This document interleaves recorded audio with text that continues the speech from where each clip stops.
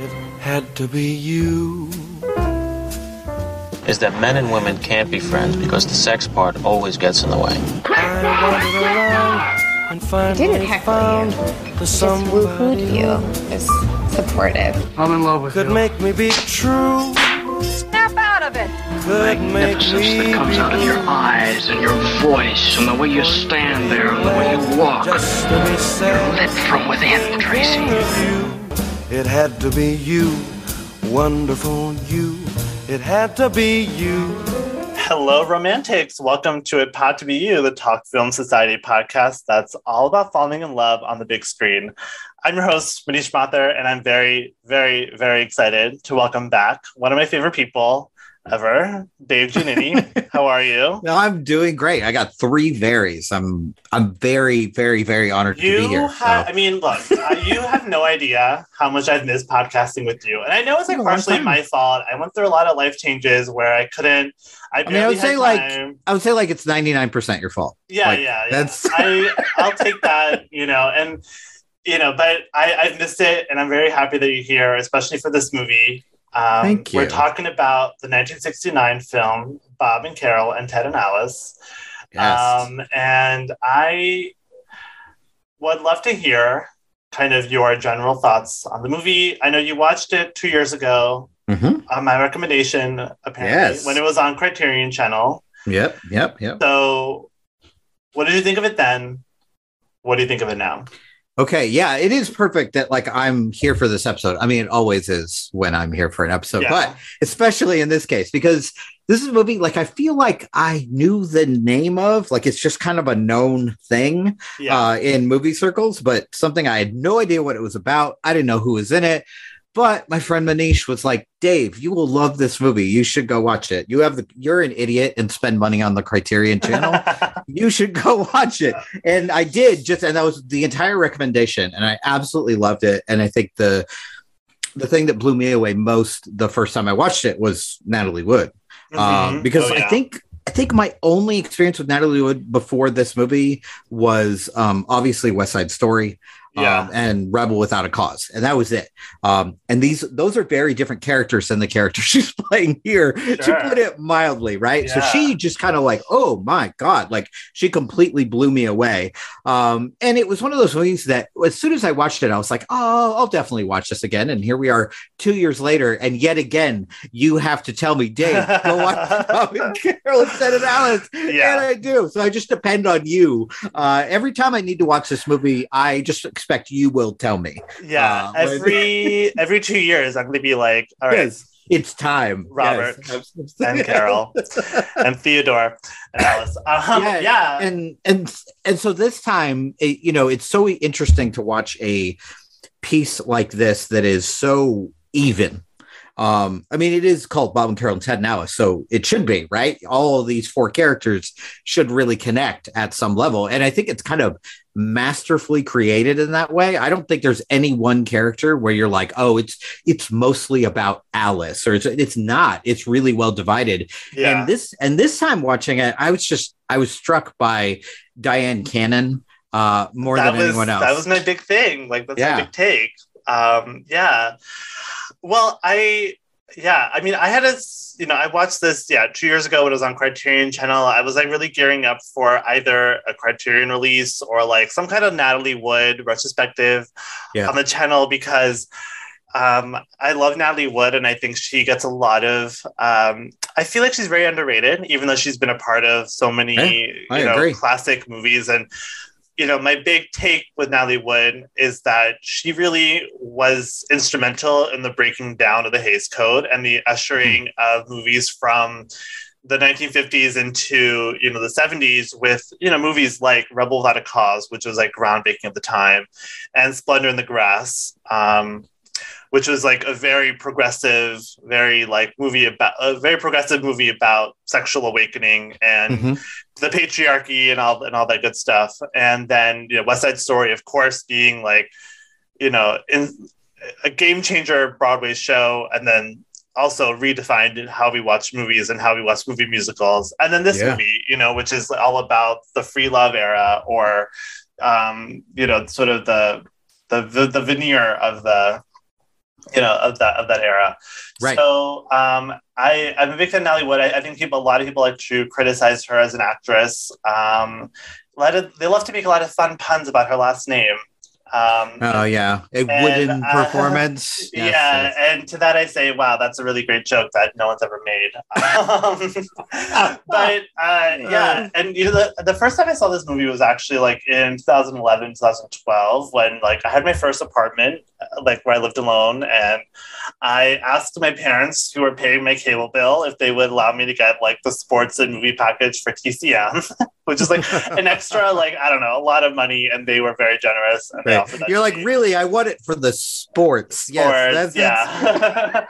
But I watched TCM. Like, I made good use of that because money well spent. Money well spent, and that's where I saw this movie, and I thought it was going to be this like really sexy movie. Like, it was one of those movies, kind of like Eyes Wide Shut, where it's like you have this like the reputation of being a very like sexy movie, very and.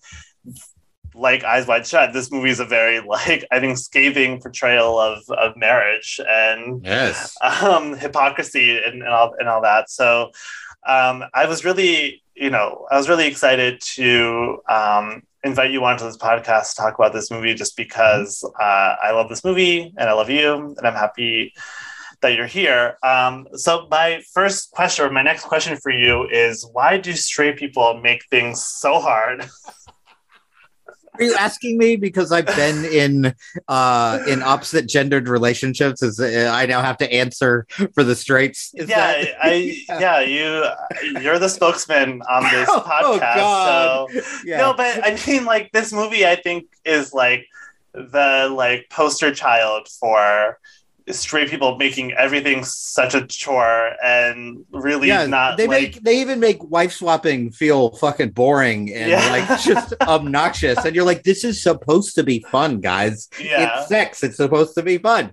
I actually, as I was watching this, it made me think of actually of like Dan Savage and his podcast, because he talks about this. He talks about this all the time, where like straight people will call him and be like, "My friend slept with my ex-boyfriend," and he's like, "And what's the problem?"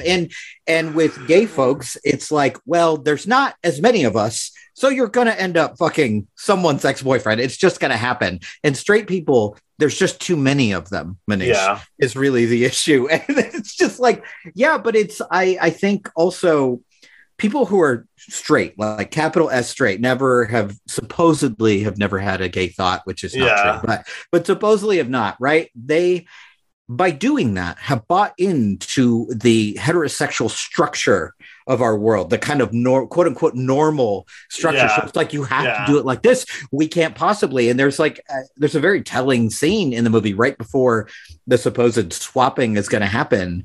And one of the characters is like, "No, of course I find her attractive, but she's like my sister." I'm like, that is such an interesting pairing of lines, Mr. Gould. I have a lot of questions about that, but it's, it's like that line you don't dare cross. And that's a lot of what this movie's about. And I find it so interesting. It's so well written that you expect when the cheating first happens between one of our couples, you kind of expect, with this heteronormative structure of this woman, to be like very hurt by this. And I love watching Natalie Wood's performance in that scene.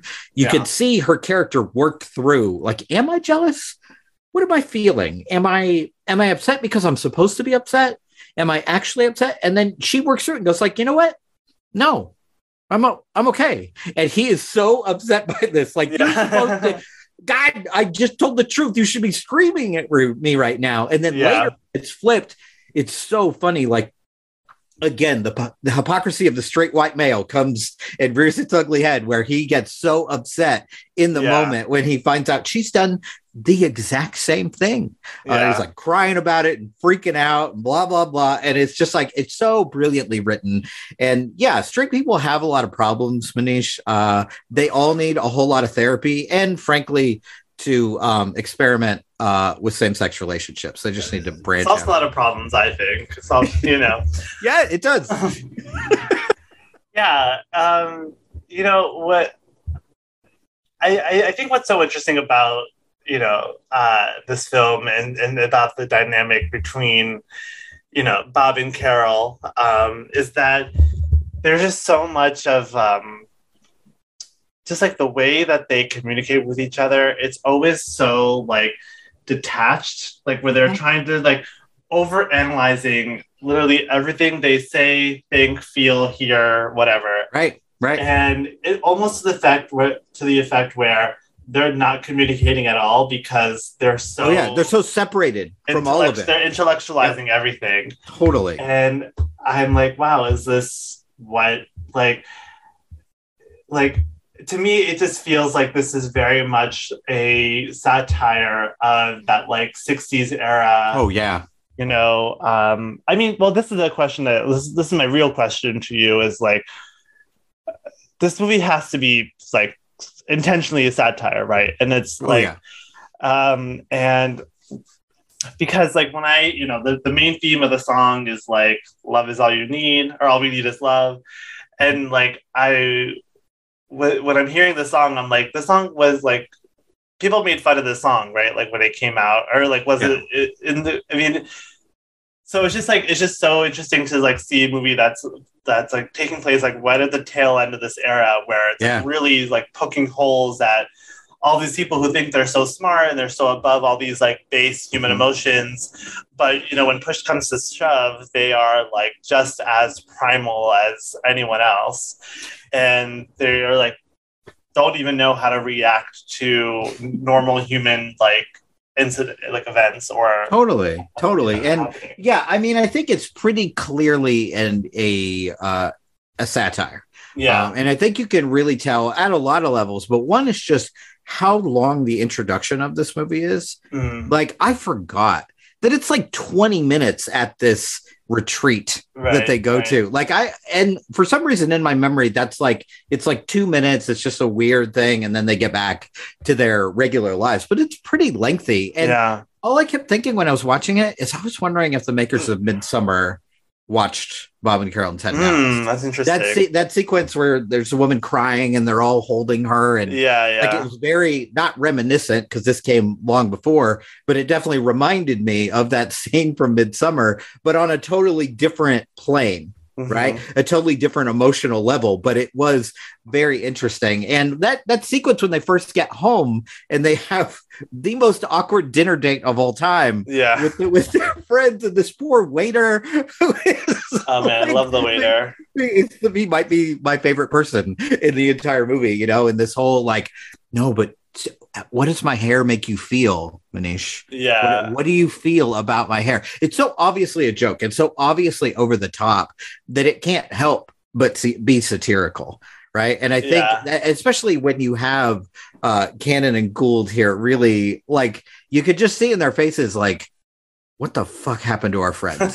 Like, they were gone for not that long, and now we have feelings about men's hair. Like, what happened here, And as I watched it this time, I really did lean towards that relationship. The first time I watched it, I was much more interested in the Natalie Wood sequences. This time I was just like, oh, these are the people with more reality to them. And they're reacting to this obviously insane situation, where like, and I think we've all had those friends who go on a silent retreat or a meditation retreat, or they learn Reiki or whatever it is.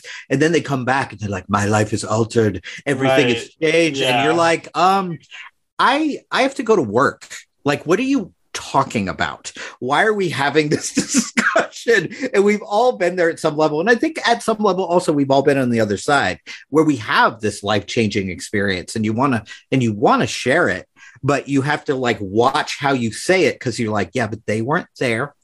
So they don't understand what I'm talking about. So that dinner sequence may be one of my favorite sequences in the entire film. And I think the first time I watched it, it was also new and also awkward that I was just wildly uncomfortable. But this time I kind of knew what was happening. I knew what was going to happen to these characters. So it was like my moment to kind of enjoy these interactions, and the kind of final line of that sequence of like, I really feel that you should pay the check for us. It's a great line. There's a lot of really good lines here. It's really, really well written, really funny. And I think, I don't know, you might have talked about this off there about kind of it's kind of an indictment of not only free love, but kind of an indictment of marriage as you watch it. And the ending always is just kind of a kick in the head because it's so different from the rest of the film. Yeah. Like it's very much like breaking the fourth wall and like looking at the audience and going, well, what do you think? What does this mean? Like, have I found my one person, or is this an exercise in futility? All of it. And that's a pretty gutsy message by the end of the movie. Yeah. And I mean, even the filmmaking is so expressionistic. Yeah, totally. This movie is very talky. It's it's all people talking and people talking about themselves and their feelings and their friends, and then at the end when they finally decided to go through with this orgy. The worst orgy of all time. Like you have Elliott Gould in the bathroom in his like tidy whiteys. The strangest cut tidy whiteys of the history. Honestly, what is happening? Why are they so big? Why do they cover so much space? I have questions. The geography that this covers, I don't even know like where the man is tall, obviously. Yes. Yes. But I feel like they're like, oh, he's tall. He needs like extra tall, tidy whities. But I'm like, that's just unnatural. Like, I don't understand his body. Yeah. And he's a very attractive man. I agree. In the 70s and in his Friends era, very attractive man. Yeah, agreed. But then you have like, Diane Cannon and Robert Culp and Natalie Wood, like in this very like slow motion, very like fantasy-ish kind of like scene of them like flirting and falling into bed. Yeah. Very like, is this really happening, or is this just in his mind that like jealousy is beginning? Yeah. And then like they get into bed and they start to, there's that famous shot of the four of them in bed, and then they start to kiss each other's spouses, and then slowly you start to realize that like there's just like no passion, there's no sexual chemistry. No chemistry. Yeah. They're like really forcing it. And they stop silently and just start to put their clothes back on. Then they go out and it's like nothing happened, but there's also like everything happened. Irrevocable damage, Totally. Karina Longworth, I think both of our favorite podcasts. About to bring her up. So great. She did her erotic 80s series, which was, I think, another triumph for her. But amazing. Yes. She talked about this movie, and I haven't listened to this episode since it came, but I remember her interpretation was that this sort of like reinforced, the heteronormative marriage, that saying like, the ending just reinforces that you should stay in your marriage, and like they're, experimenting or the free love or whatever is like, is sort of the. Do we think by the end of this that either of these relationships were ever healthy? Like, I think that, I think that if they do stay together, it'll just be out of like habit and out of like lying to themselves that their marriages are not broken. Like, I think there's no way that two couples can make out with each other's spouses in the same bed without there being some kind of damage to it. And like, I mean, like, I know we all like to joke, like, for like queer men or queer people, like, whatever, anything goes. But like, I don't know, like, I feel like that would just be really, even if it's not about jealousy or whatever, just the strangeness of the situation. And the fact that like they couldn't go through, it's almost worse that they couldn't go through with it. So much worse. Because now it's like taking over them. Right. And, like the movie, like the final shots has the two couples kind of smiling at each other, which I'm sure you could interpret as that being like, okay, they're reaffirming their love. But to me, it's kind of like, forced smile, Yeah, it's very much, here we are. Very much like, nowhere else to go. Yourself, yeah. And can we talk about the fact that like the couple with the most sexual chemistry in this movie is not a couple, but it's Natalie Wood and Diane Cannon. Yeah. Like they got, like the fact that like, I know, like it's, you know, like given the time period, like they're not going to have too much gay stuff on screen because God forbid. Well, but like, that's where this should have gone. Like it's like the whole swapping thing. Forget that. Just, you know, go for it. Whoever you're into in that moment, have a good time. That's what this. I think if there were to be any queerness, it would have been between them. Yes, but because I also think that there is like such a lack of sexual chemistry between Robert Culp and Elliott Gould that there's almost sexual chemistry there because like they're trying so hard not enemies to friends, like it's and like I think they're trying it's like they're trying so hard not to have any kind of chemistry that like there is some like that like weird like negative tension there where it's like I feel like subconsciously, latently, somewhere down there, it's like, because I just like don't know how you really come to like the decision of like, let's like swap spouses. I know we keep saying wife swap, which I think is a little bit of a sexist term, but like I don't, husband swap just sounds so like I don't know. Yeah, and that's the way this movie is presented. I mean, the way it's even discussed, like you have characters saying, well, I'm going to let you fuck my wife. And it's like, oh, I don't really like this. Well, it's also like, you know, Diane Cannon being like, would you go to bed with me versus like Elliott Gould be like, would you go to bed? You know, like, I think there's still, I mean, you know, I'm sure like, you know, I'm sure it's been said before that like even within like the hippie movement and all this like, you know, quote unquote progressiveness, like women were still seen as like objects, you know, and still defined by their sexuality. I mean, even like when they talk about, you know, when they talk about the affair that Bob had, it's sort of like this like unknown, unnamed chick who, I mean, they call her chick. I think Natalie Wood calls her bimbo. You know, it's just like just assume she's dumb, you know, some young hottie, you know. And she's like 20 and a master's student. I'm like, is that even possible? I guess in the 70s, anything was possible. Yeah, why not? But and you know, of course, it's the two women who are the first to like strip down, and you know, but I mean, I think that climactic, you know, dialogue scene is fascinating. I mean, Diane Cannon really like is a firecracker. You know, this is what I love about her performance. She's the only one in the movie who just is like going to call everyone out on their BS. Yeah, she's like from the very beginning. Like she's like, okay, clearly this is where this is headed.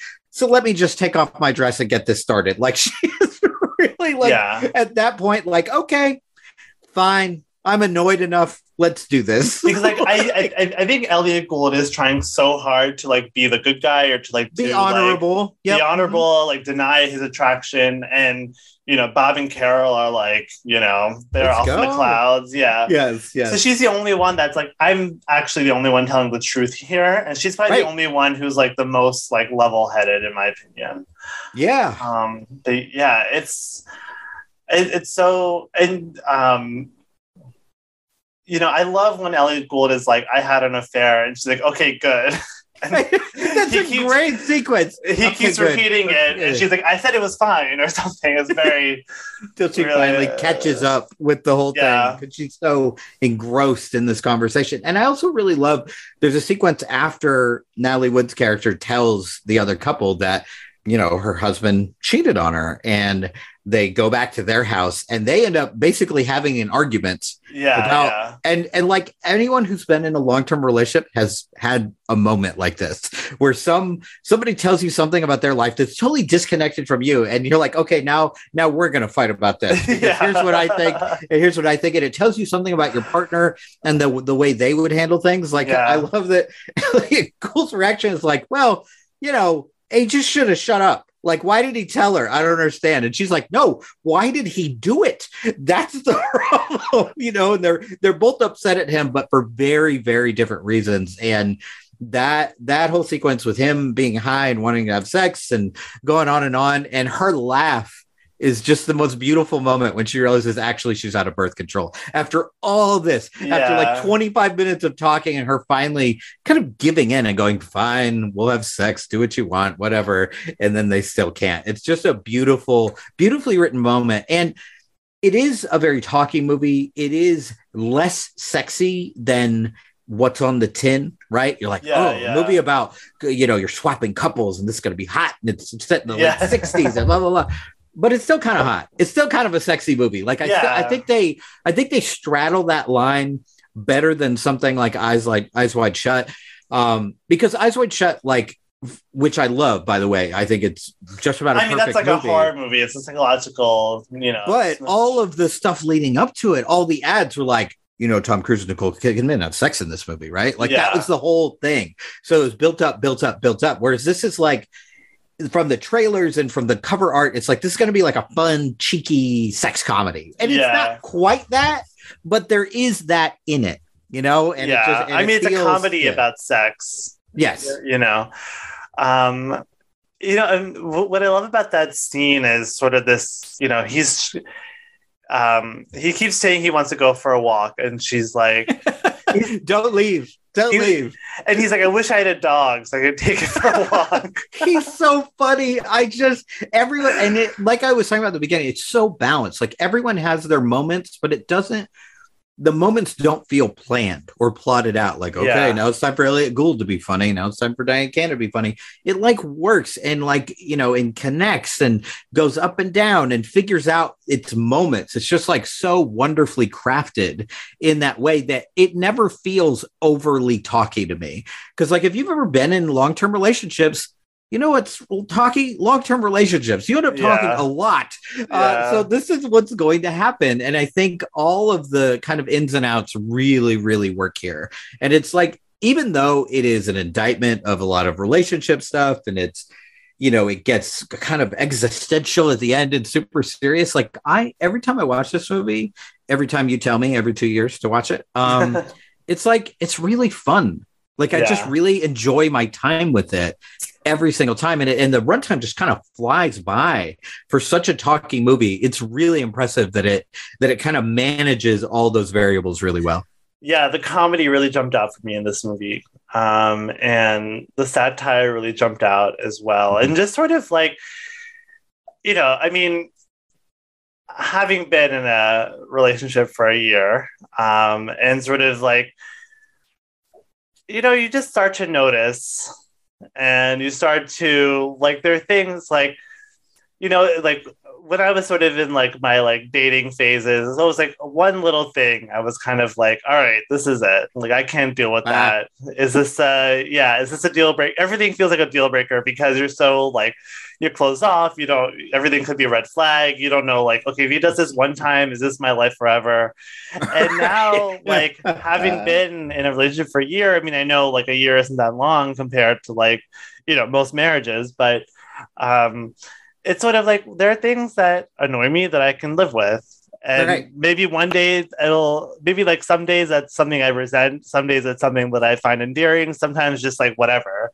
Mm-hmm. And I imagine my boyfriend feels the same way, where it's like, there are things about me that annoy him that he finds cute, but also annoy him one day in a more real way, one day more in like a whatever way. Like, totally.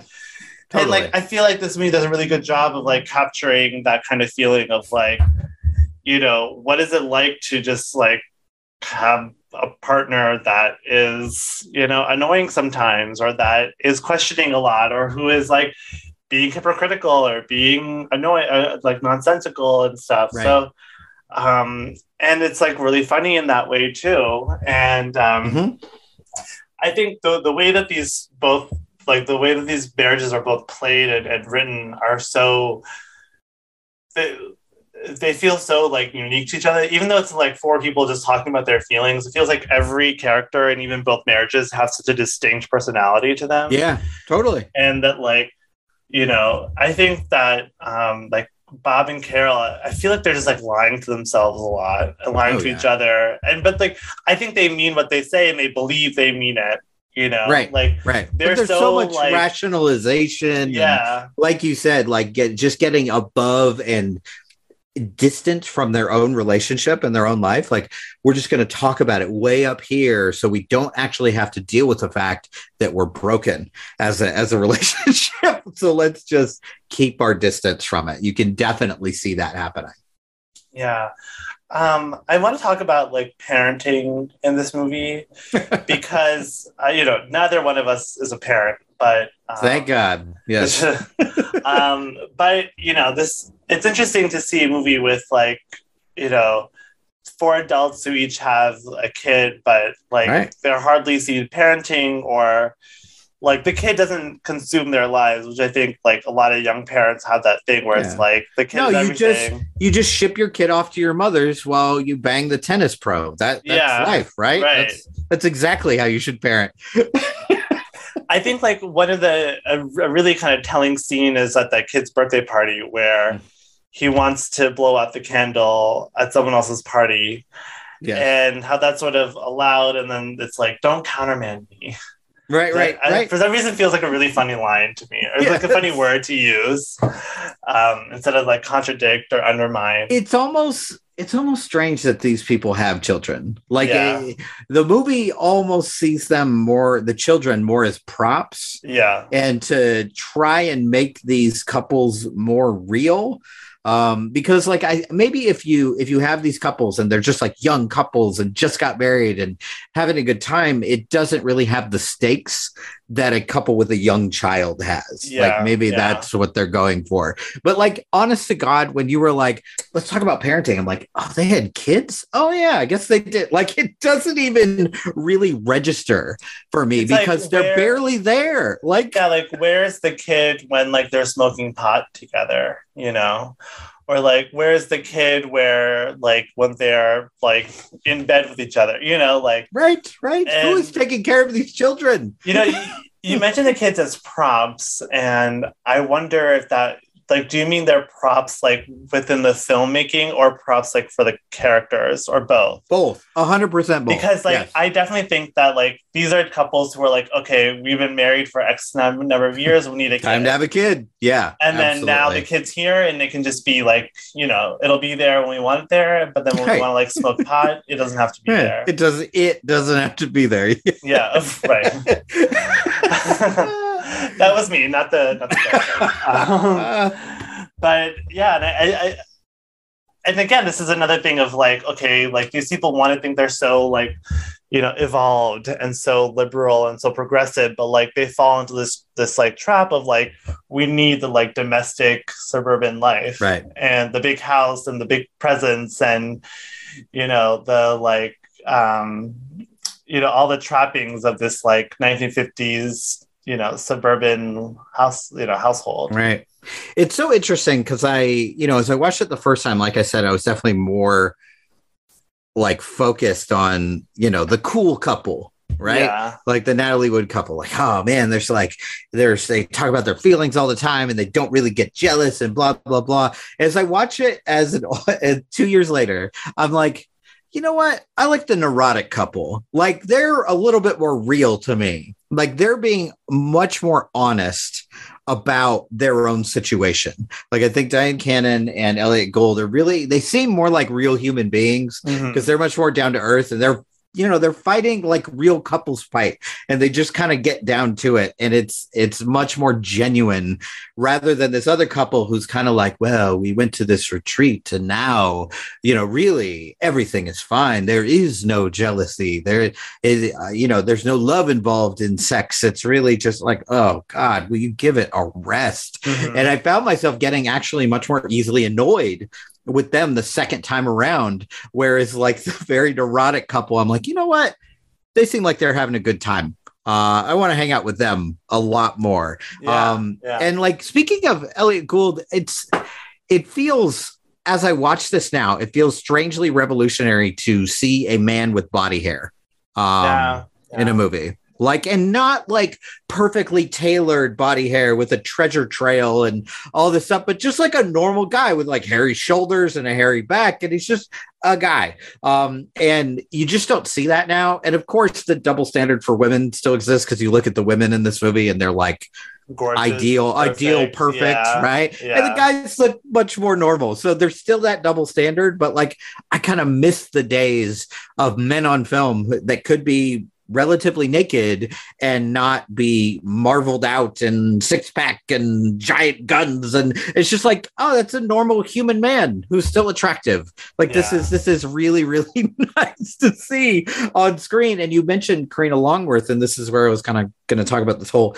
erotic 80s thing. And like, I miss movies like this. Manish, like I miss movies that were about not just love, but relationships and sex and passion and the ups and downs, and, you know, not being worried about like, oh, well, we can't have a sex scene here. If we have a sex scene, it has to be tied to the plot and all this nonsense. It's like, it's in general, sex is a part of the human experience. There are exceptions. There are asexual people. There are people who choose not to have sex. But in general, the vast majority of us have some sort of sexual component to our lives, whether it's with ourselves or with other people. So it's like, I think to negate that in film takes away a lot of great storytelling. And this is a great example. If you take sex out of the equation of Bob and Carol and Ted and Alice, there is no movie.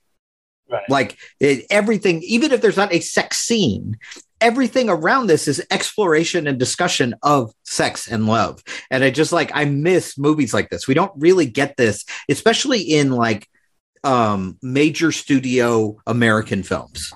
Like you better really get over that 1-inch barrier of subtitles if you want to watch interesting movies about sex and love, because we can depend on, you know, Asian cinema and European cinema for that, not so much American cinema.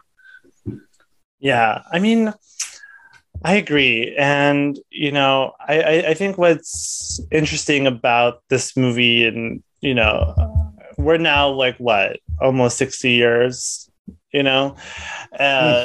Wow, yes, that's true. Jesus. You know, it's... I mean, I say almost 60 years, but it's really like 52. So like, it's not that much.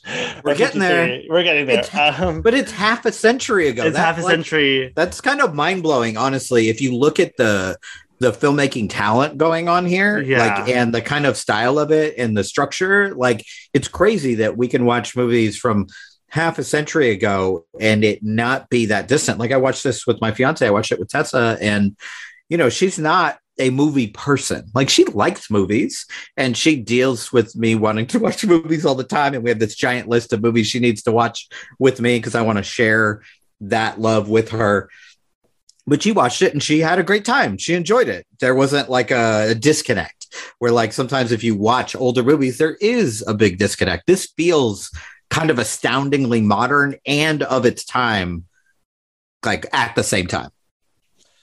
Yeah, I mean, I'm trying to think of like the last major movie that was about relationships, and I mean, Marriage Story. Like, does it go there? I mean, like, I mean, you know, there have been movies like this since then. They're mostly like either direct to streaming or they're smaller, but like. Right. Marriage Story feels like the last time we had like a big movie with like big movie stars by a big director. Man, don't make me like that movie. I mean, you're absolutely right, though. Like that does feel like a throwback to something like this, where you have major stars, a relatively major director, and during it went to streaming, but it got a lot of publicity. Like it's not like some unknown gem. I mean, it went to streaming only in the sense of like Netflix bought it, you know, it's not like, and also a movie that was just like, let's just examine a relationship from all these angles and like see like, what are the cracks and what are people like not saying to each other or to themselves. And so like what happens when someone kind of has that like wake up moment and everything around them kind of has to then crash around. And like, you know, I mean, I thought a lot about Marriage Story when I watched this movie. And just because I just couldn't think of another marriage movie like this, you know? Yeah. And, you know, I think it's both of these movies are kind of about like what happens when like your house of cards falls, you know, and like, and it made me wonder, like, is every marriage a house of cards on some level, or any relationship, right? Because like there's just so many compromises and so many like unspoken resentments. I mean, look, I don't know. I've never been married, so I don't want to speak out of turn, but like, this is just my observation from like, you know, people that I know who have been married, or like, you know, movies I've seen and or books I've read, like, it just seems like, is this what relationships are like? And I think Bob and Carol and Ted and Alice is like, you know, they're trying so hard. And I think, you know, Alice and Ted to a much, much lesser extent, but I think Bob and Carol are trying so hard not to tip over their house of cards. And I think that it's so easy for them to really just like pretend that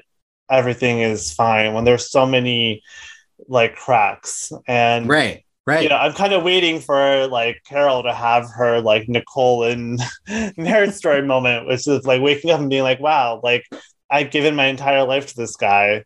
Right. You know? Right. And what I mean, in return. I mean, I think especially when you're talking about marriage in the sense of like, well, we do it like this because this is always the way marriage has been done. Yeah. And we've been married for 2 years. So now it's time to have a child. And now it's time to do this. Now it's time to do that. I think anytime you build a relationship based on expectations societally, you're going to have a house of cards. You're going to have things that you have these hidden resentments, these things you feel like you can't talk about, these things that you're supposed to accept because, well, I'm married. This is what we do. Right. Once you have that, then yes. But I think, you know, one of the glories of being queer and being able to experiment and knowing all these different sides of things is like, you get to figure it out yourself. You get to build whatever it is you want in a relationship. That's the freedom of being with people who are queer, as opposed to people who are like, well, I'm a woman, so I have to do this, and you're a man, so you have to do this. And once you get out of that structure and just kind of build the relationship that you want, I think it doesn't have to be a house of cards. Mm-hmm. But if you're stuck with this strange structure of marriage with a capital M, like Bob and Carol and Ted and Alice are, like the characters in Marriage Story are, like the characters in Eyes Wide Shut are, then yes, you clearly have a house of cards, and you're like, how do I live? Right? Because I lie to myself about what this is, about what life is, about what love is, about what my partner is, or I burn it to the ground and start over. And that is terrifying. We know how to live in houses of cards. We know how to live within these structures because we've been trained to do it our whole lives by the culture we're a part of. But to really be daring and to really kind of burn everything down to the ground and build it from the ground up, that is terrifying, especially if you're a straight person. Sorry, straights. You've got a hard life. I could never. This is oppression. Yeah. I mean, it's so fascinating to me to think that, you know, even a couple that's like as somewhat dysfunctional as Ted and Alice might be, like they're the most functional, right? And you know, the scene that they're functional in their dysfunction. Like, yeah, like they. At least they're like talking openly, and you know, the scene that I really love is. You know, Alice's therapy session, you know, where she says, I like my husband, I love my child, which I like, whoop. And, you know, I don't really think of her as self-involved or as, you know, self-delusional as the other characters are. I think, as you mentioned, she seems the most to be self-aware and kind of understanding what's happening. And I don't know. I also kind of reject this idea that like this is a, you know, movie about like, you know, white people just talk about themselves. Like, I don't know. I feel like, you know, these characters are vapid, but they may be vapid. I think they're vapid in a like substantial way. Like it says something about, I think this movie is very much of a critique of like these kinds of like rich characters who have like nothing going on in their lives. They like create these problems. Right. And at some level, anyone from any background, any situation, you get them talking about their relationships, we're all self-serving and vapid and self-focused. Like that's, you know, like it doesn't even matter. Like it just, we all are. And I think it's a cheap critique and a really easy critique to just be like, oh, this is just rich people's problems. Like, yeah. But like you could say, you know, that like the Florida Project, like it's just poor people's problems, who gives a shit? Like it's just you can give that critique about any group. You don't happen to care about them. I think there's still something to be gained by looking deeply at what's going on in this movie, because I think it has something to say about relationships and love and monogamy and honesty and trust and friendships. I think it really does have a lot to say. And I think I love a comedy with a lot on its mind, because it gets under your skin a little bit, because you're watching, you're like, oh, I'm enjoying this. This is fun. These people are ridiculous. And then by the end of the movie, you have that moment. Yeah, by the end, like, oh, I need to have some deep thoughts about my own past and love life and things I've done and choices that I've made and all that. So I think it really works on a lot of levels. Yeah. We talk about this movie as being something that isn't seen that often. And I think this movie was nominated for Best Cinematography. And I was very surprised to hear that, not because it didn't deserve, but just because, it doesn't scream. Yeah, it's not striking in that way. It doesn't show off. Yeah, in that way. The cinematography was done by Charles E. Lang, who is a very celebrated cinematographer. He won the Academy Award for Farewell to Arms in 1932. Oh, okay. And then he'd been working with like Billy Wilder for he worked in Sabrina and Some Like It Hot. I've heard that guy's okay. It's pretty good. Yeah. Billy Wilder. And he was on The Ghost and Mrs. Muir, The Uninvited, like very prominent guy in the 1940s and 50s. And this was his second to last film. And yeah, this movie, it's like I feel like I learned that while I was watching the movie. And then after having learned that it was an Oscar nominated cinematography, it was kind of like the movie just kind of like really opened up for me in terms of like what its cinematography was doing, like its use of close-ups, the way the camera would move, and just like how much the camera was like really getting involved in these dialogue scenes. Like it was always moving around, it was like up close, it was a lot of really great cuts here and there, like really good like really good use of like comic camera work at times. But what did you think of the camera work? I mean, I think you can tell there's great cinematography in a movie like this when you're not bored, because it is just four people talking. Like that's all this movie is. And that would be really easy to make static and to get, kind of tedious after a while. But also, I think I kind of love that, like you mentioned all that. And as I think about it, I'm like, yeah, that's true. That's true. But it's not something I really noticed. So it straddles that line between not being a static shot film, but also it's not, filmed by a hyperactive seal either. It's not like whiplash everywhere you go and all this going back and forth and quick cuts and, really strong choices. It captures the energy of each of these scenes. Like even the camera kind of following Natalie Wood as she like walks back to the kitchen in this restaurant, like she owns the place. I'm just going to go track down our waiter. And just, seeing how the camera follows her. And I think the movie also does a pretty good job of not lingering too much on bodies. This would be very, very easy to be super male gazy. There's a little bit of it, but man, I've seen way worse in the last 10 years, let alone in the late 60s, early 70s. But I think honestly, the most male gazy moments in the movie are in that introduction where there's just like random female nudity for like almost no reason. You're like, why are we? And it's very much, I think it's a setup, right? I think they're using those moments of nudity to be like, this is a sexy movie. Yeah, you came to the right movie. And then they go, gotcha. Actually, we're going to talk about our feelings for 2 hours. So get ready. So I think the cinematography, it's one of those movies that it makes me happy that it was honored because this is it's not showy.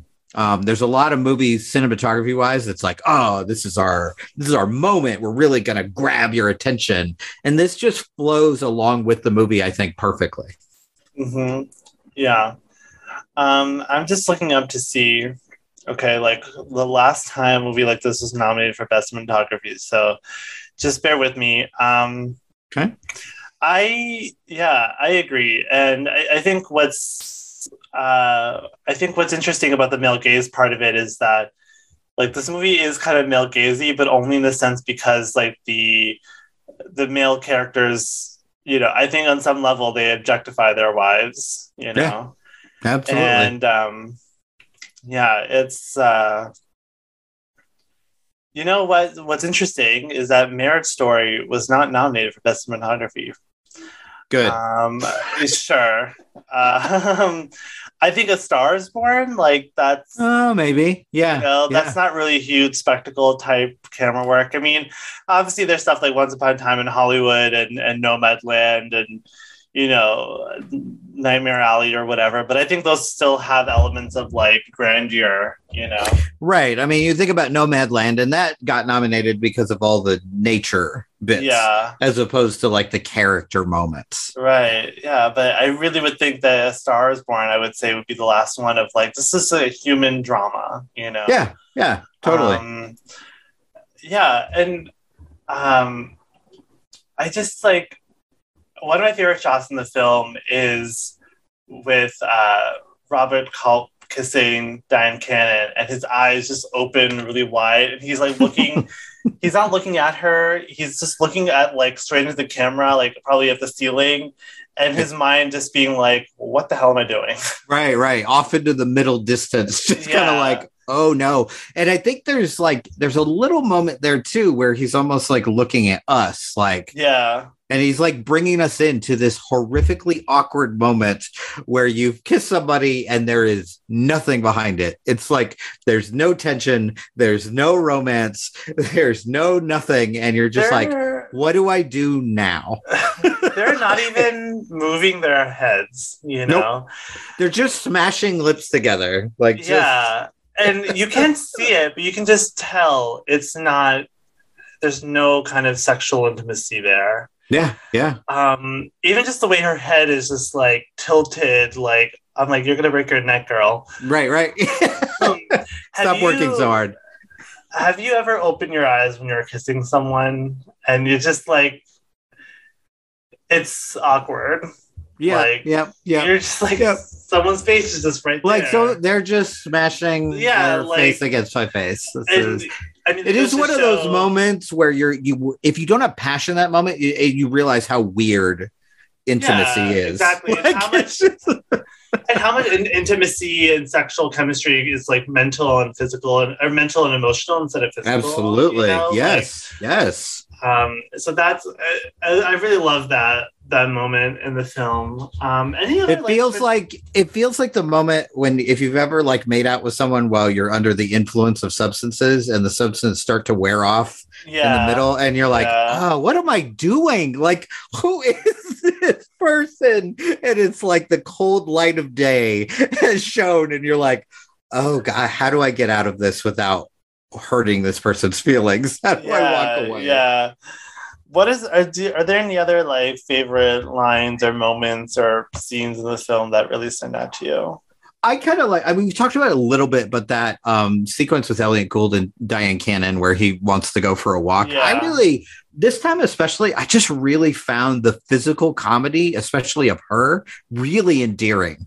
Like them just kind of climbing all over each other and like trying to quote unquote escape and getting in a fight and turning over, but then not wanting the person to leave, like the kind of give and take. It did feel almost like something out of a great sitcom. Like it was just like, no, I've seen this before, but their personalities really, really make it work. And the camera does a good job there too, of like capturing those moments and capturing the movement and then the reversion back and forth. Like that's one of my favorite moments in the entire movie. Like I kind of am enthralled by that interaction.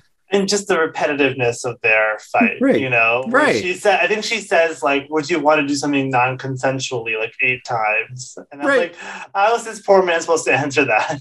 And I love that he comes back, well, I wouldn't want to do anything non-consensual. I wouldn't, you know, when she finally agrees to it, you know? And I think that's an interesting moment, because I think it's interesting because that comes full circle where like he's the one who kind of doesn't want to do this. Yeah. like with all four of them. And she kind of pulls him along, just like he was pulling her along in that moment. It's a really interesting choice to have one out of these four, one of the men be like, no, why are we? No, I don't want to do that. We shouldn't do that. Like, what is happening here?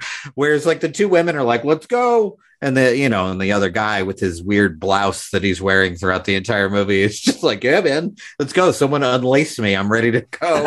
Like, we love a blouse. I mean, this movie has incredible costume design. It does. Yes. I love, again, like I think it points to the satire where like a lot of their clothes feel really ridiculous, and I think very intentionally and pointedly so.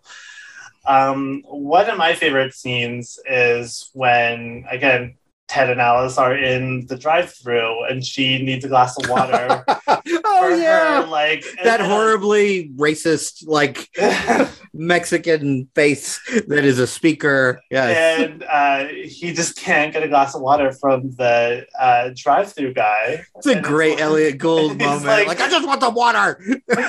And he's like, he orders a taco and he's like, I don't want the taco. I had to get your, it was so funny. But it's that like couple thing where it's like you just like need something and you just can't get it, and you have your wife in the front seat like complaining, and you're like, girl, threatening to vomit, like, if you don't get me water, I'm going to throw up in your car. Like, it's I mean, it's so interesting to watch Elliott Gould as a young man, because like, some people as they age, you're like, wow, that person looks totally different from the young version. And Elliott Gould is it's the opposite. Yeah, he just like, if you just like color his hair gray and throw a couple more wrinkles in it, he's Elliott Gould from Friends. He's the exact same face throughout his entire life. And I just love, he's so innately comedic. Like, this is why I'm actually more impressed with his performances in something like The Long Goodbye or The Silent Partner, like where it's like very serious and very kind of dour. But here it's like, man, you were made for this. Like, this is the perfect casting for you. Yeah. I mean, it's crazy to think that Friends is only like 14 years after this. That doesn't seem correct. I know it is. I know you're not lying to me, but I'm like, what? For real? And how like in 14 years his kid in this movie is like what, 5, 7, whatever, and then he's a parent to like a 30-year-old 14 years later. But like he's always looked the same age. Like if you told me in this movie that he was 25 or he was 45, I'd be like, okay. Like either one, either one absolutely works. Yeah, I just think he's kind of a secret weapon of any movie he's in, whether it's an Ocean's movie or it's just like there's a weird neurotic comfort to Elliott Gould being in a movie. Like, there's some actors who focus on neuroses that I'm like, this is uncomfortable. Like, say, Woody Allen. Like, even before all the awful stuff with Woody Allen, like, he's just an uncomfortable presence. Yeah. But here he's like, oh yeah, I would hang out with Elliott Gould. Seems like a good dude. He's got a lot of problems. He's a little wacky, but like, he seems like a good person to hang out with. Yeah. Yeah. One thing that I want to mention is that we have not mentioned the name of the writer-director of the film. At least I don't think we have. Paul Mazursky. Famous guy, Academy Award nominated several times over. Most famous for An Unmarried Woman, aside from this film, which is, I don't know if you've seen that, but it's it's a beautiful film. I really recommend any listener who has not seen it to check that out. It's a great movie. Also, this movie was nominated for Best Original Screenplay, and Elliott Gould and Dan Cannon were also nominated. Okay, that makes sense. For Oscars. I think Natalie Wood and Robert Culp also should have been, but I'm not going to go look to see who was nominated in their place. I don't really care that much. But it's interesting. I mean, this movie was a hit, and it was, it got like probably mixed positive reviews, but I think it's definitely has gotten more appreciated as it gets older. It does. It doesn't surprise me that some of the actors are nominated. Like, this is so much a showcase for the actors. Like, it's much more surprising that the camera work was nominated. The actors, I'm like, okay, yeah, that makes sense. Yeah. One more thing I want to mention is that at the beginning of this podcast, I said it was "All You Need Is Love" is a song. Of course, it's what the world needs now. Love. Yeah. Two songs I will never ever get straight which one is which. So this is on brand for me. But I think what the world needs now is love is even more.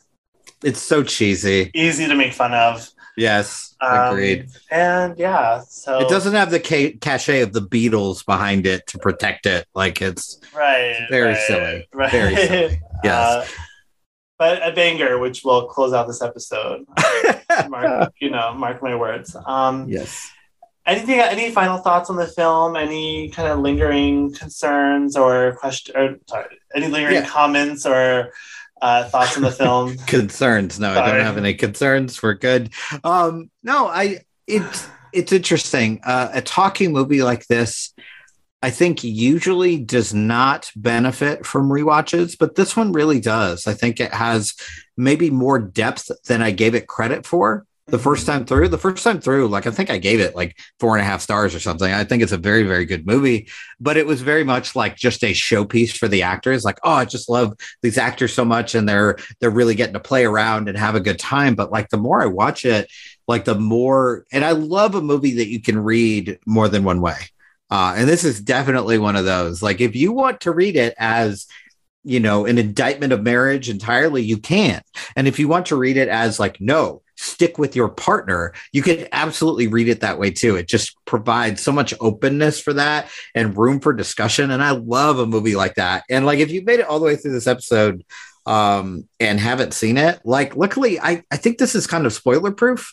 Like, I don't think it matters if you know what's coming. I think it's still like really enjoyable and a movie we don't get a lot of anymore, a type of movie we don't get a lot anymore. And I like highly, highly recommend that people watch it because it's truly so enjoyable. Like up until the very last, like maybe 15 minutes, like this is just like nonstop fun. Like I'm having a great time. And then it's like, okay, time to get serious, viewer. We're going to really talk about what marriage is about, what relationships are about. But up until then, it's like a jaunt. It's so much fun. I have a great time with it. Yeah, I totally agree with everything you're saying. I mean, I really think this movie is worth watching. I think it's relevant to this day. I think it's a great showcase for the actors, but I think it's just such the dialogue is just so brilliant.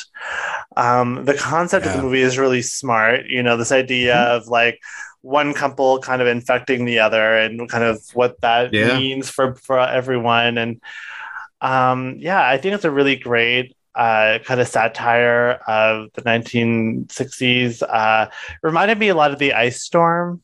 Oh, yeah, totally. Which takes place. You would bring up a movie from that director. You would. I don't know what you're talking about. Your guy. Yes, the great Ang Lee. But this movie obviously takes place, a couple of years before The Ice Storm, but it's the same kind of thing. And I think a really smart thing that Ang Lee said about The Ice Storm is that it's about people who live in this progressive free love era who are even more conservative and closed off and rigid and heteronormative than they think they are. And I think this movie I think Bob and Carol and Ted and Alice is very much in that vein too, of people who think they're so above it all, but when it comes down to it, they are just as scared to leave their comfortable little boxes. And I think that's it's kind of a cool statement. I think it makes this movie a little bit more progressive, a little bit more anti-heteronormative than women imagine. But I think, as you're saying, I think it's definitely open to that interpretation of being very much about reinforcing, monogamous marriage. I mean, definitely our queen Karina thought so, which I thought was a little surprising, to be honest. But she's also, I think she's the same age as the young kids in this movie. So I imagine, her generation is very, has a different kind of take on that. So, yeah. I mean, I think the final lesson we should learn from this movie is don't be straight. Straight is bad. Don't do it. Honestly, me as a proselytizer, Well, David, thank you so much for being here. I'm so happy to podcast with you again. Please let the listeners know where they can find you, if you're working on anything, whatever you want to talk about. Sure. You can sadly still find me on Twitter at Darn That Dave, putting out takes that no one likes. So please follow me there. And if you want to listen to more of my podcasting, I do another podcast called Off Screen Death with my friend Mike. So check that out. And I'm also an editor over at In Session Film. So basically anything that goes up on that website is really my work because I've tweaked it and made it presentable for you. No, I'm just kidding. All of our writers are really, really good and they make my job very, very easy. But I also write for that website as well. So you can find me on Twitter, on other podcasts, and you can find my writing at InSessionFilm.com. I know. R.I.P. your Criterion column. Yeah, Criterion is just too expensive. I'm getting married, man. I gotta cut costs. Well, thankfully your soon-to-be bride is worth that. 1,000 times over. 1,000 times over. Yes, well, thank you, and everyone should follow you on Twitter because, even at your most obnoxious takes, they're very entertaining and on brand, and I love it, even when I just want to, toss my phone into the sea. I mean, that's where the name comes from. Darn that Dave. Exactly. Yeah, love it. You can find me on Twitter at Vertigate314. Also, follow the podcast at It Popped For You. Please remember to rate, review, and subscribe to the podcast. Help people find the show.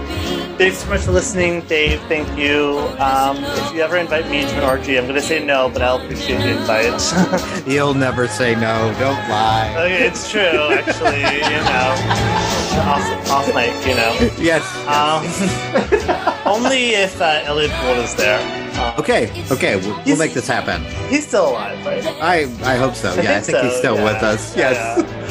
All right. Want to make it clear, Manish does not want to sleep with dead Elliott Gould. That's not what we want here. Like Friends season 2, Elliott Gould. Yeah, for sure.